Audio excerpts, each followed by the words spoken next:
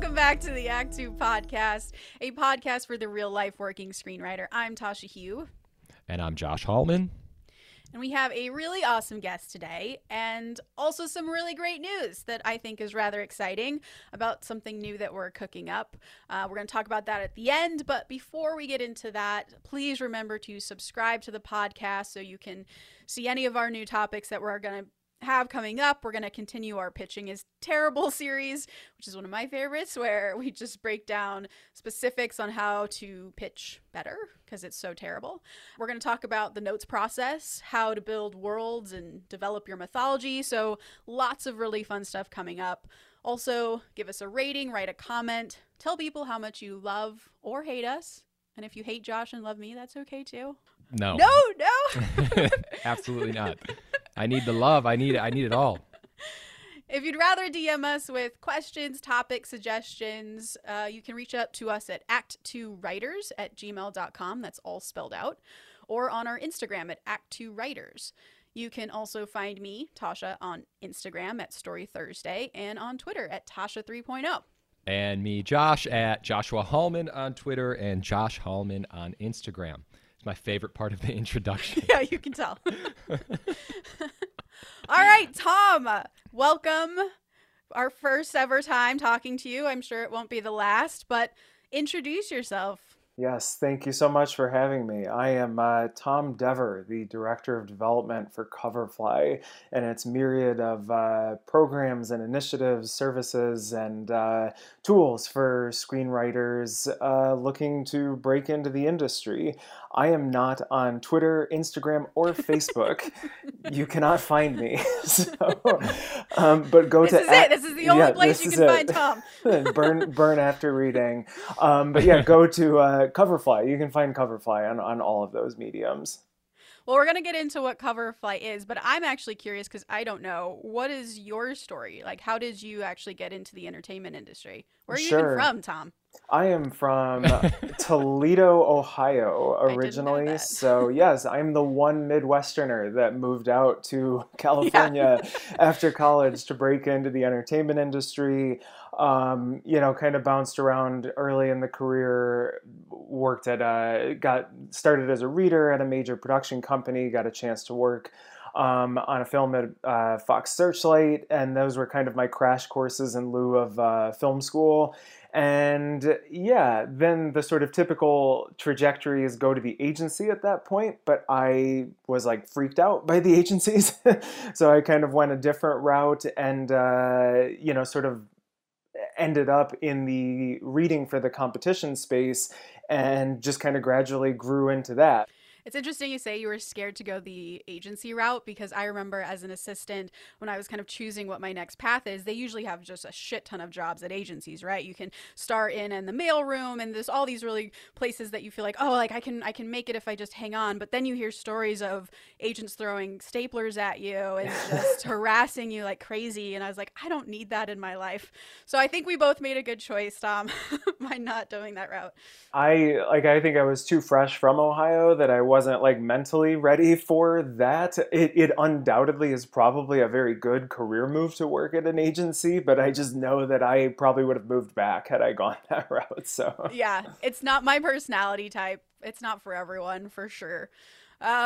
So I actually didn't know anything about Coverfly till fairly recently. It wasn't until last year where Josh and I were interviewing Nicole Ramberg, who won one of the Screencraft competitions last year. And I just knew Nicole because I was an assistant at Universal. She worked at Universal. And so I invited her on to talk about her experience. And she just started effusively talking about Coverfly. And Josh and I were both like, whoa, whoa, whoa, whoa. Explain yourself. Because Coverfly then, of course, not only led to her winning the Screencraft competition, but also getting a manager, and now she's just kind of off to the races. So you're at Coverfly now, you mentioned competitions, but can you kind of be a little bit more specific on what exactly is Coverfly, and what are all of its component parts? Sure. So at its core, Coverfly is looking to take a data-driven approach to talent discovery. And I realize that's very like buzzwordy, but essentially it's this space it's very saturated, it's inundated. There's this explosion of talented writers and different sort of platforms and the need for content, and we're really trying to take a data-driven approach to discovering talent and projects. And I think that that's kind of an important way to contextualize it, because we're working with the industry to sort of refine existing processes to make it sort of easier, to make it more streamlined, to help managers, agents, producers, executives find exactly what they're looking for. That's the industry facing side of it. For writers, if you're submitting to competitions or coverage services or really anything that you have as an accolade or an experience or a score or any sort of way that you have tracked your progress as a screenwriter, Coverfly is kind of simultaneously providing a place for you to have your own individualized profile to track all of that, to track your, the progress of your projects, but likewise be on the industry facing side of the platform to, potentially be discovered for people that are looking for new clients and projects. It's kind of described as a sort of a Match.com meets Rotten Tomatoes is the kind of catchiest way that we've been able to contextualize it. Oh, wow. So yeah, so when you say it's like data driven, it's like I would enter a competition. Is that how do you get like Sure, totally. What is data? the process like? Yeah. I know, Yeah, like and creatives hear the term data, and I can almost sort of like hear the shivers down their spine, right? What is this data you speak They're of? thinking of junior high math class and all of the anxiety of it. But I think a better description for data is information, right? It's just what sort of information is relevant to, the process by which people are optioning or developing projects or signing clients. And so you start with the perhaps obvious ones, right? Which is like the title of your script, the log line, the genre. Those are kind of broad data points. But I think as we've seen, we're really leaning into more specificity, which is the writer's background, the writer, where they're from, their life experience, their demographic information, like, ethnicity and gender identity and things like that are becoming sort of increasingly important factors into these types of decisions. The ability for writers to both self-report it as well as us track it in addition to the metrics on the material side of things kind of comes together into the ability to search for it depending on what criteria you're using. So because you're right, I don't have the mathematic sciencey brain. Let me just see if I got this right. I'm a writer, sure, and I live in Wisconsin. Yep. And I want to hang on. My name is Hal Joshua, and and so I go onto Coverfly and I create a profile. Yep. That I can put in as much or as little information about myself as I want. I can put in, as you said, my gender identity, my ethnic identity, whatever that is. Sure. And then I can start. Do I start uploading scripts onto your site that I can then submit, like use your site as a vessel to submit to all these different competitions? Is that just like a Google Drive where I can just keep my shit? What does it look like at that stage? Yeah, it's absolutely. I mean, that's why it's the most like clear, obvious first step as a call to action is create a profile, because the more that we know about you and what you're looking to do and what sort of things you write, the easier it'll be for us to help you. And so if you're a writer that specializes in writing horror features, and we're able to sort of have that, we can direct you to resources for horror feature writers, whether that's competitions or feedback services or even educational resources or other programs and initiatives that we run, in addition to the fact that we have industry members, managers, agents, producers, executives that if they're looking for horror features, they're now able to find it because you have entered that information. And that's kind of the simplest version of it. But likewise, you can be using that as a writer, that you have your whole portfolio in one place. It kind of is like a Google Drive to an extent, that you've got the latest drafts. You can track all of your different submissions over the years. I know that a lot of writers have had a pain point of trying to do that manually, of who did I send it to and when and what's their deadline and things like that. And all of that is stored in one place. And it's also, with a sort of data mindset to it, what you measure, you're able to improve, right? You're able to kind of track your own progress and growth. And so by having all of the scores as broad as like, oh, somebody gave me a recommend or an 8 out of 10, down to, oh, I got like a 7 on dialogue with this, but a 5 in character. All of that is aggregated into one place for you to have a personalized, I say it's almost like a Fitbit, basically only for your screenwriting. Interesting. And so is that every point that you just described, like creating a profile, getting readers to read your script and to kind of judge it and mark it on this scale, are those pay points as well? Do I have to pay to set these things up along the way? So it's kind of a combination, right? If you do decide to go the competition and fellowship route, obviously some competitions have entry fees, some do not. There are coverage services that carry a fee, but we do also offer free programs. We have a free peer-to-peer feedback service where you and other writers can read one another's scripts and provide feedback. We offer other free programs like a pitch week, which we just did we do that twice per year, and we just had the winter version of it a couple of weeks ago. That's completely free to submit. And we actually do table read performances twice per month that are also free. And so there's kind of a combination of pay services and products as well as free opportunities, but actually creating an account is completely free, no charge for that. Awesome. That's cool that you have the variety. So how does the data benefit a writer in terms of like getting recognized? I mean, like I get it where it's like, I'm assuming when you said you get like a 7 on dialogue, sure, that's through, I'm assuming like a coverage program, right? Or something.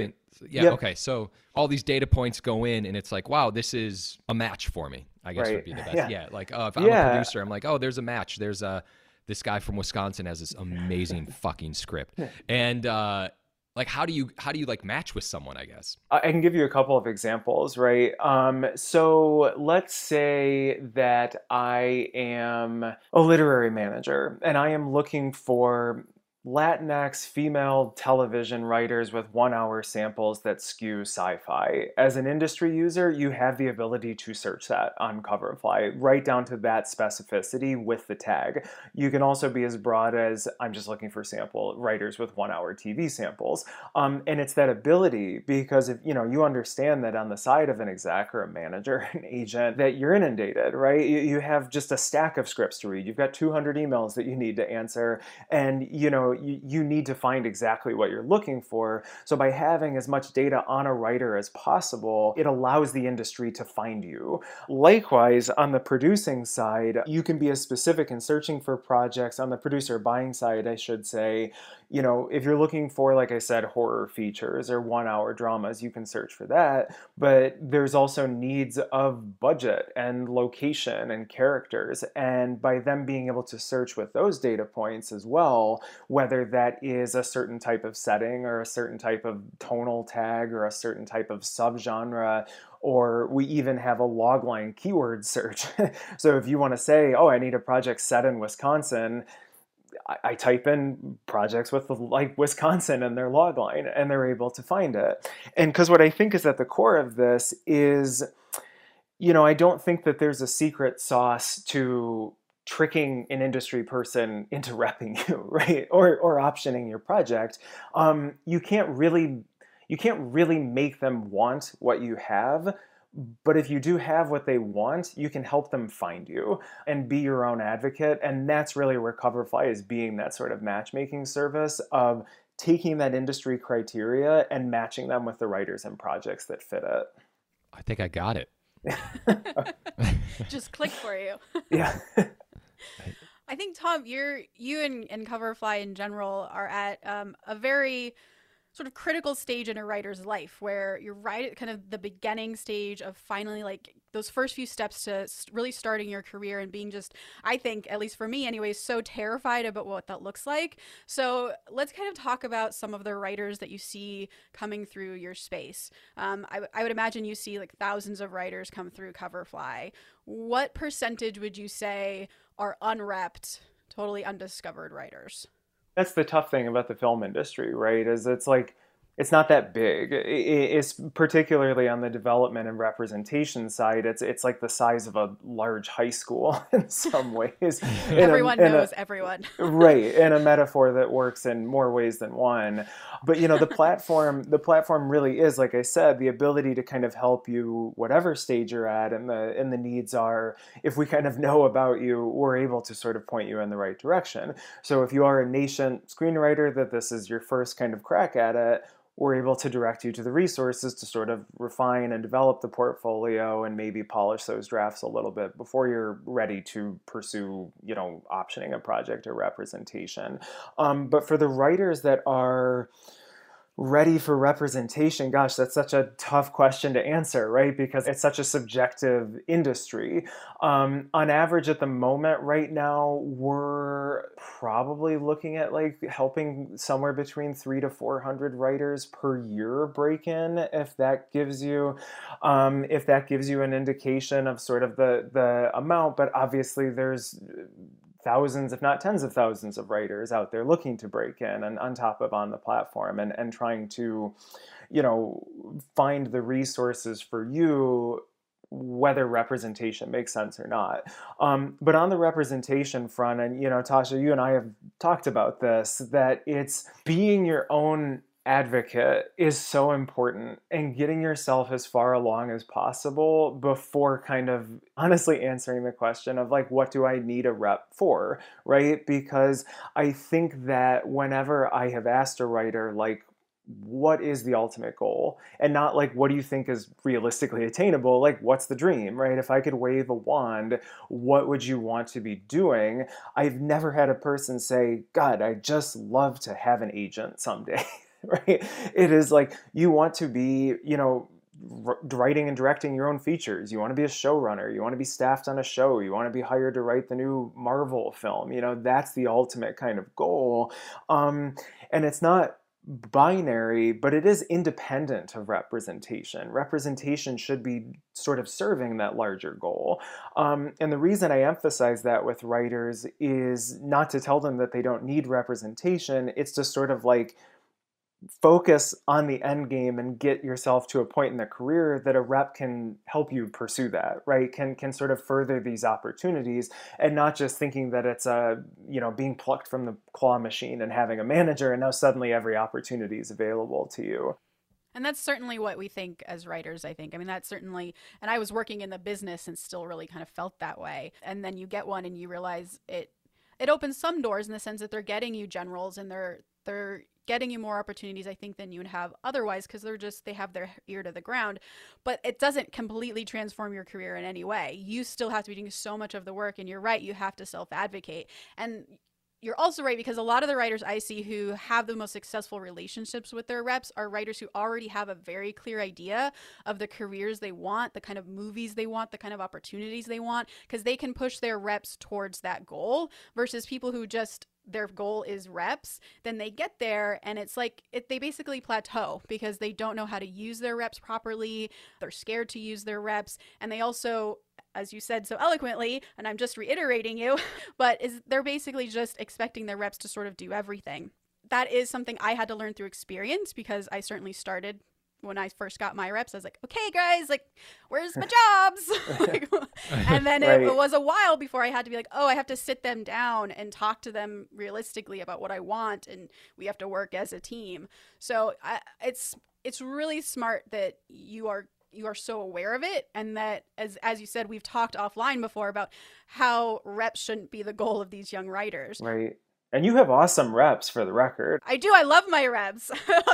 Yeah, and that's the thing. It's not like, oh, I had to sit them down because they were a problem. I had to sit them down because this is designed to be a collaborative relationship. Yes. And that's how it should work. I think if you sign with a rep and just kind of like crack your knuckles and put your feet up, it's like, oh no. Yeah. This is and that's a rep's worst nightmare too. You talk to them and they're like, I can't do anything with writers like that. I don't know what to do with them.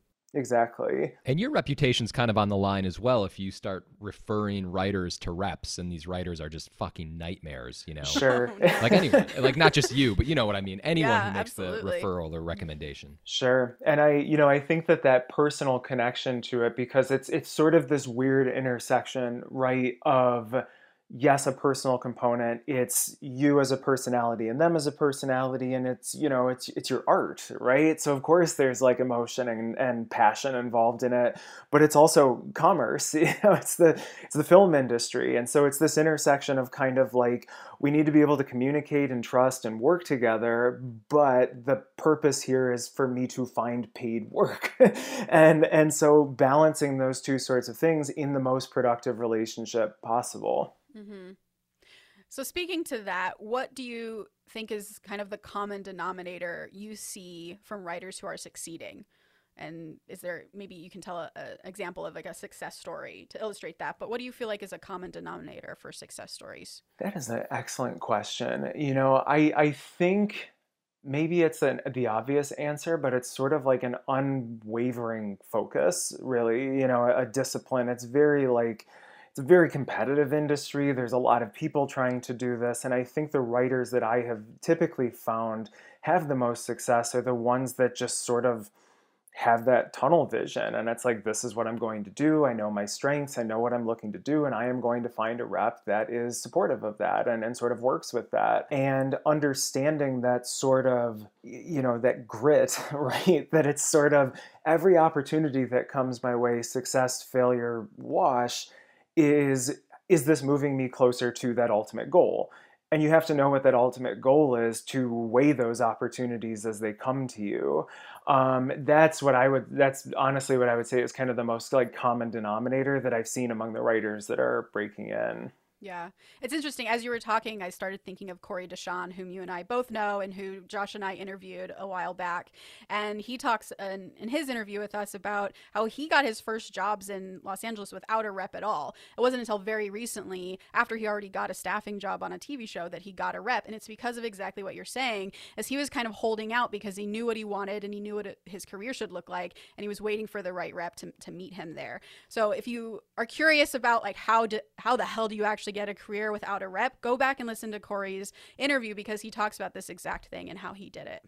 Yeah, I mean, I think that there's like a ton of examples, right? That there's a variety of criteria that goes into this. The kind of comparison that I make is, it's tough to kind of think about yourself as a commodity, but by saying you should pay me to write something or you should buy this script from me, you're presenting yourself as a product. You're presenting yourself as a commodity, and you kind of have to think about that. And I think the writers that I've spoken to are probably tired of hearing this comparison, but it's not like you just put a Nike on a shelf, right? There's this whole branding that goes into it of like, why it's cool, why you should buy one, why it's like better than the other sort of alternatives.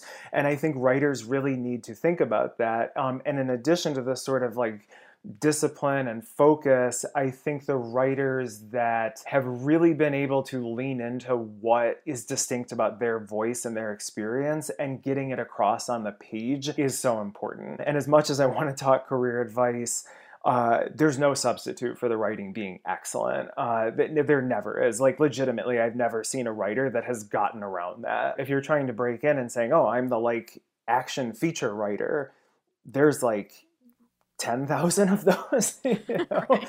But what no one else has is your perspective, is your experiences, and is your POV.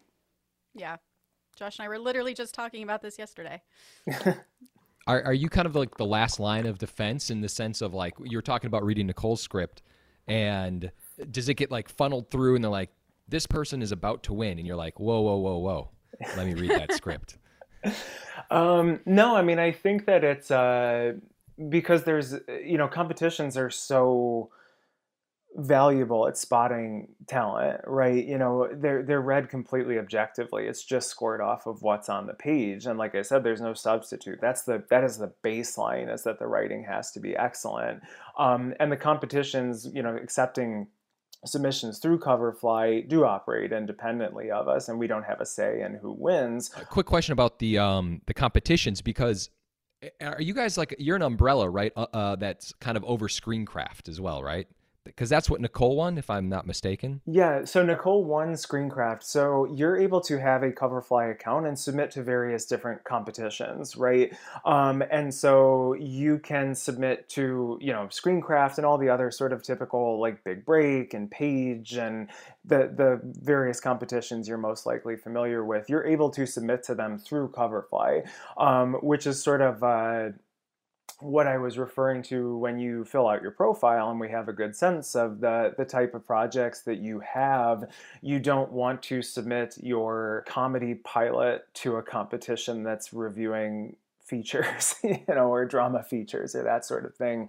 And by having that down to the most specific detail, because again, we have the data on the various competitions and programs as well, you can see, who the judges are, you can see who the previous winners are, you can sort of see which scripts have, won in the past to get a sense of like, are these the sort of people that are looking for material like mine?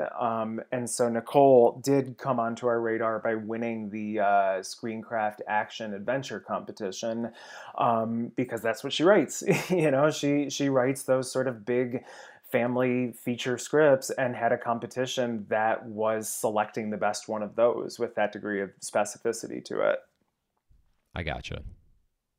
And does it make a difference if you submit through Coverfly or directly through one of the competitions? Like, I'm sorry if I misunderstood that, like for Big Break or something, can you do that all through Coverfly and then it's like, boop, you're submitted into Big Break? Or Yep, you totally can. So you can submit to any of those competitions, but you can also track your accolades on your sort of writer profile. You can list all of your sort of career accomplishments, whether that is placements in competitions or festivals or scores from feedback services or even just work experience. Like if you've worked in a writer's room or you've been worked at a production company, you're able to list that as well. We're really building out the amount of data fields that we have on both the industry and writer side to just have as like full a picture as possible.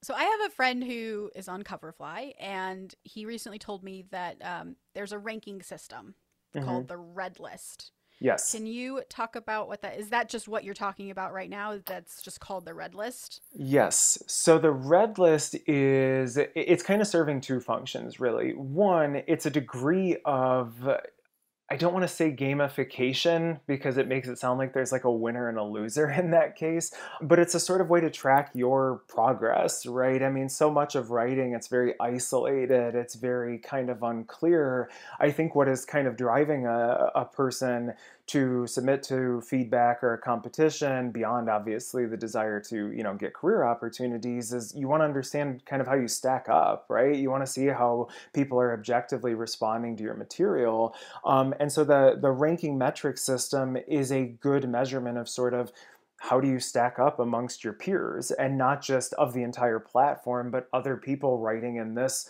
format or writing in this genre or even writing in these sort of subcategories that we track scores on. Like I said, where do you rank on dialogue? Where do you rank on plot and story and character development and things like that? And, with a percentile sort of system, that's obviously not meant to be, oh, this is the definable truth and you're like the 10th best in the world at this. Right. But it's like any feedback, which, Tasha, I know you said that that's a big component of it, is like notes and feedback is this whole thing. It's kind of up to the writer to sort of pick and choose what they take from it. But it is valuable, I think, to you to sort of see, for instance, oh, I'm in like the 99th percentile on dialogue, but I'm in like the 65th percentile on character development. Does that mean that you need to race home and rewrite your script? No, of course not. But it is helpful for you to know that like in a composite across all of these scores, people are generally responding better to my dialogue than they are to my character development. Interesting. So is it more of like a way for you, the writer, to kind of track your progress versus, say, the Red List is something that's going to get posted, producers are going to read this, and that's how they'll find me? So it's actually both, because it does do that on the writer-facing side, but for the industry-facing component as well, it functions more, I would say, like a credit score than it does a linear ranking.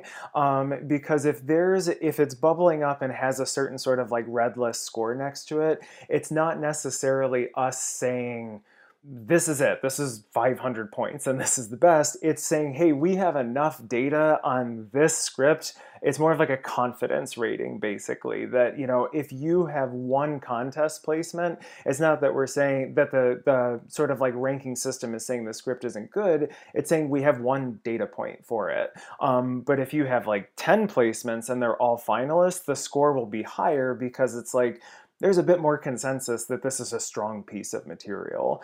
And the score is entirely based on, the ranking score is entirely based on how these sort of various competitions and services and feedbacks have scored your script and the categories they're in. Gotcha. Okay, that makes sense. Yep. So can you walk through, if I'm a writer who's won a competition by applying through Coverfly, kind of what happens next? Because as we talked about, Nicole Ramberg is a fantastic success story. She ended up getting a rep and she's kind of, as I said, off to the races with her career. What is sort of the normal thing to expect as a writer applying through Coverfly? Oh, man. There's no normal thing for writers to expect, right? That's the thing, and this is what's so tough, right? And I love hearing, the stories of how every person broke into the industry. But the fact of the matter is, every single person's story is different, right? Like, no, I've never heard any two stories be the same in a specific sense. The biggest commonalities that I have seen is they worked really hard at both the material and networking and advocating.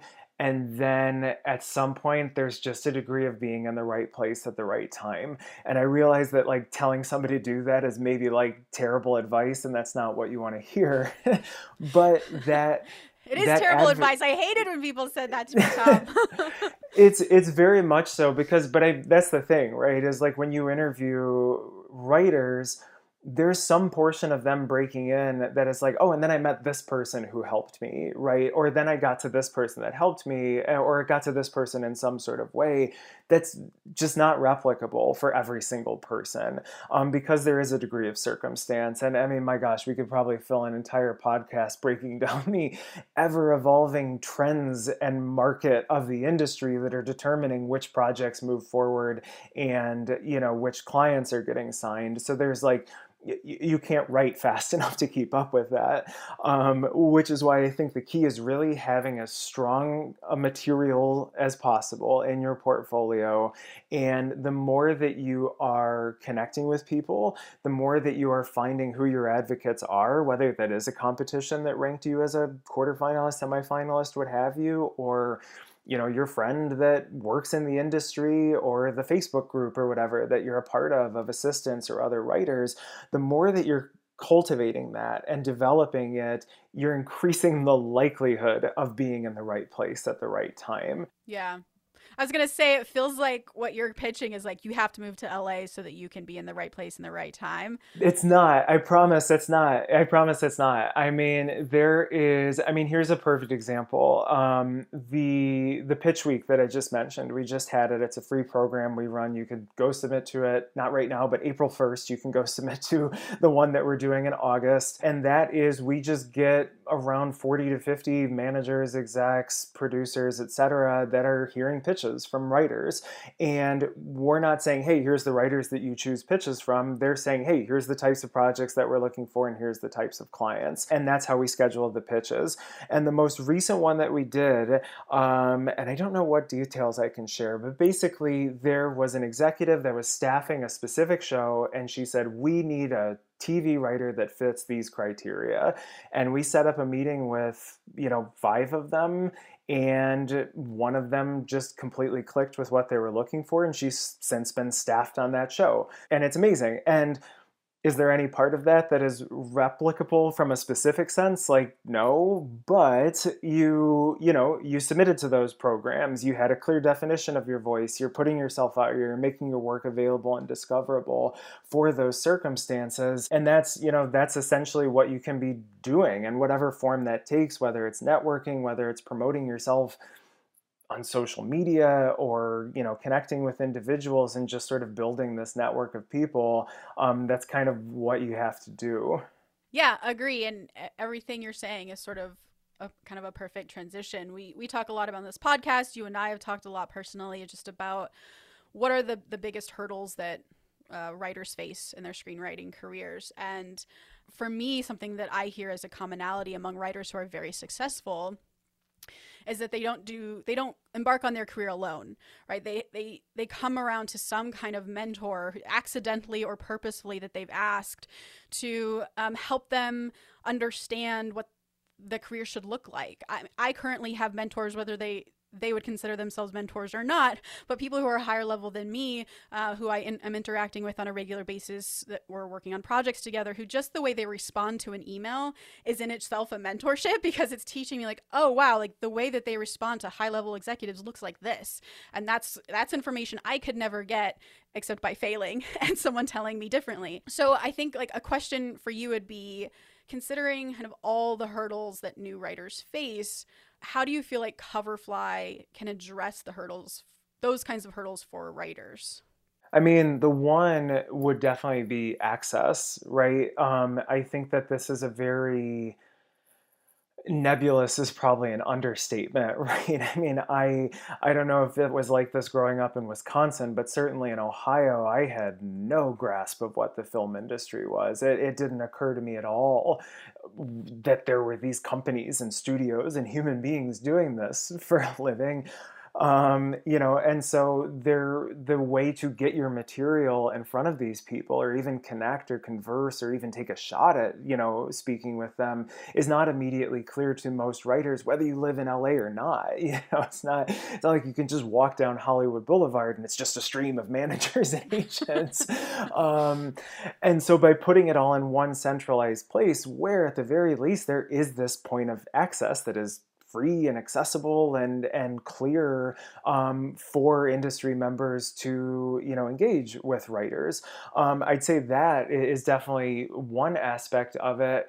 And the education aspect of it as well, which we've talked about. There's the kind of example I always use is, if I wanted to become a lawyer and I Googled that, I would get very clear steps of how to become a lawyer. And yet if I Google, how do I become a professional film or television writer, it's like, oh, that's this big secret and we can't tell you, right? And I think, like you said, Tasha, it's like that person that can lay it out for you from their own personal experience, that's the closest thing you're going to get to those steps, because there is no one way to do this. There is no sort of set process for an industry. It is this very sort of volatile, evolving thing. And even when I am giving sort of advice to the writers that I consult or my department consults, it's never like, hey, here's what you have to do. It is, I am drawing from my experience of the hundreds of writers that I've worked with, and the writers that I've seen break in, as well as the writers that we've seen not break in. Here's what I have found works in this specific instance, because that's how you're going to learn. Like you said, that example of just sort of like when someone's saying like, hey, this is how something is done. This is how you query a manager. This is how you take a general, all these sorts of things. Yeah. It's so frustrating. I remember when I was first trying to figure all of this stuff out, I would ask people for advice, people who I did consider mentors, and all of them had a different point of view of what I should do. And I was like, I don't understand. I'm coming from going to school and like being good at school and loving school. And at school, it's very simple. I do my homework well and I excel. And that's just not the case in this real world of television and film. And you're right. Like the best sort of, I guess, career guidance I got was from people who would just sit down and share their experience with me. And then I would just kind of gather it together and do my best. And that's sort of all we're all doing, right? In many ways, I feel like the biggest barrier between a fantastic writer and them having a career is just knowledge gleaned through experience. I was actually having a conversation today with a producer, and she's fantastic in that she like you has a passion for helping up and coming writers. And she found that these writers that she was sort of not mentoring, that's kind of the wrong word because she was acting more as in a producerial role, but these writers she was getting together and sort of grouping with other mentors and showrunners to help develop their ideas. She found that without practical experience of how to develop a show, what that means at just every level, literally, like as I was saying, how to send an email properly to an executive, or how to behave when you're getting notes, to all the way to like the realities of being on set and what budget restrictions mean for your script. So all of that is just very hard for any fantastic writer to know unless they are open to these kinds of experiences. And that's something that you and I, Tom, just started talking about. I don't even remember how we started talking about this. I think just like our mutual frustration about writers breaking into the business, because you're seeing all these wonderful writers coming through your doors, and people are at various stages of their careers. And we in Act Two are this network of mid-level writers who just have years and years of experience as professional writers in all places, TV, film. We've come up as assistants, or some of them just come from completely different careers and then just did a change. So we were talking about how do we bring these people together, and wouldn't it be awesome if we could somehow work out this partnership where our experienced writers could kind of work with your up-and-coming writers. And that's kind of where this idea for our big news of the Act Two and Coverfly mentorship really came from. What a fucking segue. Wow. All right, Tasha, keep going. Yeah. I'm going to put it on Tom to kind of talk a little bit about what that mentorship looks like, what it means. So on a monthly basis, we're going to have a member of the Act Two community select a writer to mentor for a span of 6 months, and covering really specifically the career development. And I think that's what, Tasha, in our discussions, we just really drilled down to of what kind of this initiative with Coverfly is about. Not that craft, of course, is important, and development and refining your material is important, but these other aspects of managing your career and these meetings and relationships and etiquette and all the weird little nuances and specifics that go into a career development that are very difficult to come by, getting them from professional, successful writers that have been through it is really what this is about. So that's what the program is going to be. We'll be pulling writers from the Red List and sharing them with the mentor for each month, and that's what we're doing starting April 1st. Yeah, it's really exciting. And what was very cool was when we first started talking, I reached out to the Act Two writers and just kind of mentioned that, hey, I'm thinking about doing this, and this is sort of what Coverfly is, and the kind of writers who come through there. And it was immediate, the response. It was like, yes, I want to sign up for that, because they know most of them have not actually had mentors, and they knew how valuable that resource would have been and how much it would have helped them in those early stages. And so they want to be there for the next generation to be like, I didn't have this, here, let me help you, because I was floundering too. And that's at all stages. As I was saying, I have a mentor now, and I'm sure running a show at Netflix. Whenever anyone joins the WGA, they always get a mentor who's an A-list writer, because even the WGA knows you can't possibly know what's going on in your career. You can't possibly know what this is going to look like. Here, have someone who's done it. And that mentorship in the WGA is, as you're saying, and is how we modeled ours as well, which is very specific to the industry question. So it was just sort of understood. You never submit any script to your A-list WGA mentor. That's not what they're there for. You say, hey, I'm going on this pitch to such and such studio, and I'm terrified out of my mind. Like, what can I expect? It's those kinds of questions, because I didn't know any other writers who had been pitching at studios. So I'm really excited. I know the writers on the Act Two side are very excited to get started. And as you say, we're going to be picking a new writer and a new mentor, and the mentor will get to choose the writer through a set of profiles every month, and they'll work together for 6 months, have regular meetings with each other, and hopefully build a really awesome relationship that is incredibly helpful to both people. 100%. And I think that, what you're saying on the material is, it's like, I think that's just such an important aspect to understand, is that they both go into it, right? Like, believe me, I wish it was as simple as good piece of material, I send it and they say, great, I want to work with you and we're going to make this. But, unfortunately, not unfortunately, the reality of it is that all of these other factors come into it. And that's why you kind of have to be balancing the career side, the relationship side, the networking side in tandem with your material. And that's really where the expertise, I think, is going to be valuable for the writers participating in this. Yeah, especially for people, as we were saying, who may not live in LA, or during the pandemic can't actually network anywhere. Sure. Well, that's been the equalizer, right? That's the sort of weird that, like, we're all online now. That writer that I mentioned that got staffed on the series through Pitch Week lives in Chicago. It's anywhere you've got an internet connection. you've got an ability to kind of do this. And I think I'm so curious to see the extent to which the industry is decentralized moving forward with all of us doing things virtually. Yeah, I'm very curious how that plays out. Yeah. TBD on that one. Yeah. Tom, is there anything else you kind of want to mention either about Coverfly or the mentorship before we wrap up and go watch the Snyder Cut? Just thank you so much for having me, and thank you so much for giving me the chance to speak with the two of you and your community of writers and industry members. I think that it's who am I stealing this quote from? I love being around people that love the same things I do. That just sounds like something I say all the time. Yeah. Maybe I stole it from you. But that's, I mean, we're all are passionate about the same things here, right? And we love film and television, and for better or worse, this industry, and we all want to provide the sort of resources and ability for people to move forward in their careers. And I'm really excited for this program. And for anybody that's curious about Coverfly, writers.coverfly.com, free to create a profile if you're looking for a takeaway of something to go run and do after listening to this. That'll be my parting words of wisdom. And where can they sign up for the mentorship if that's something that interests them? That would be, you'd need a public project, basically, because that's you have the ability, if you have a project that's maybe like a work in progress, you can keep it private. That's not like a mandate of being on the platform.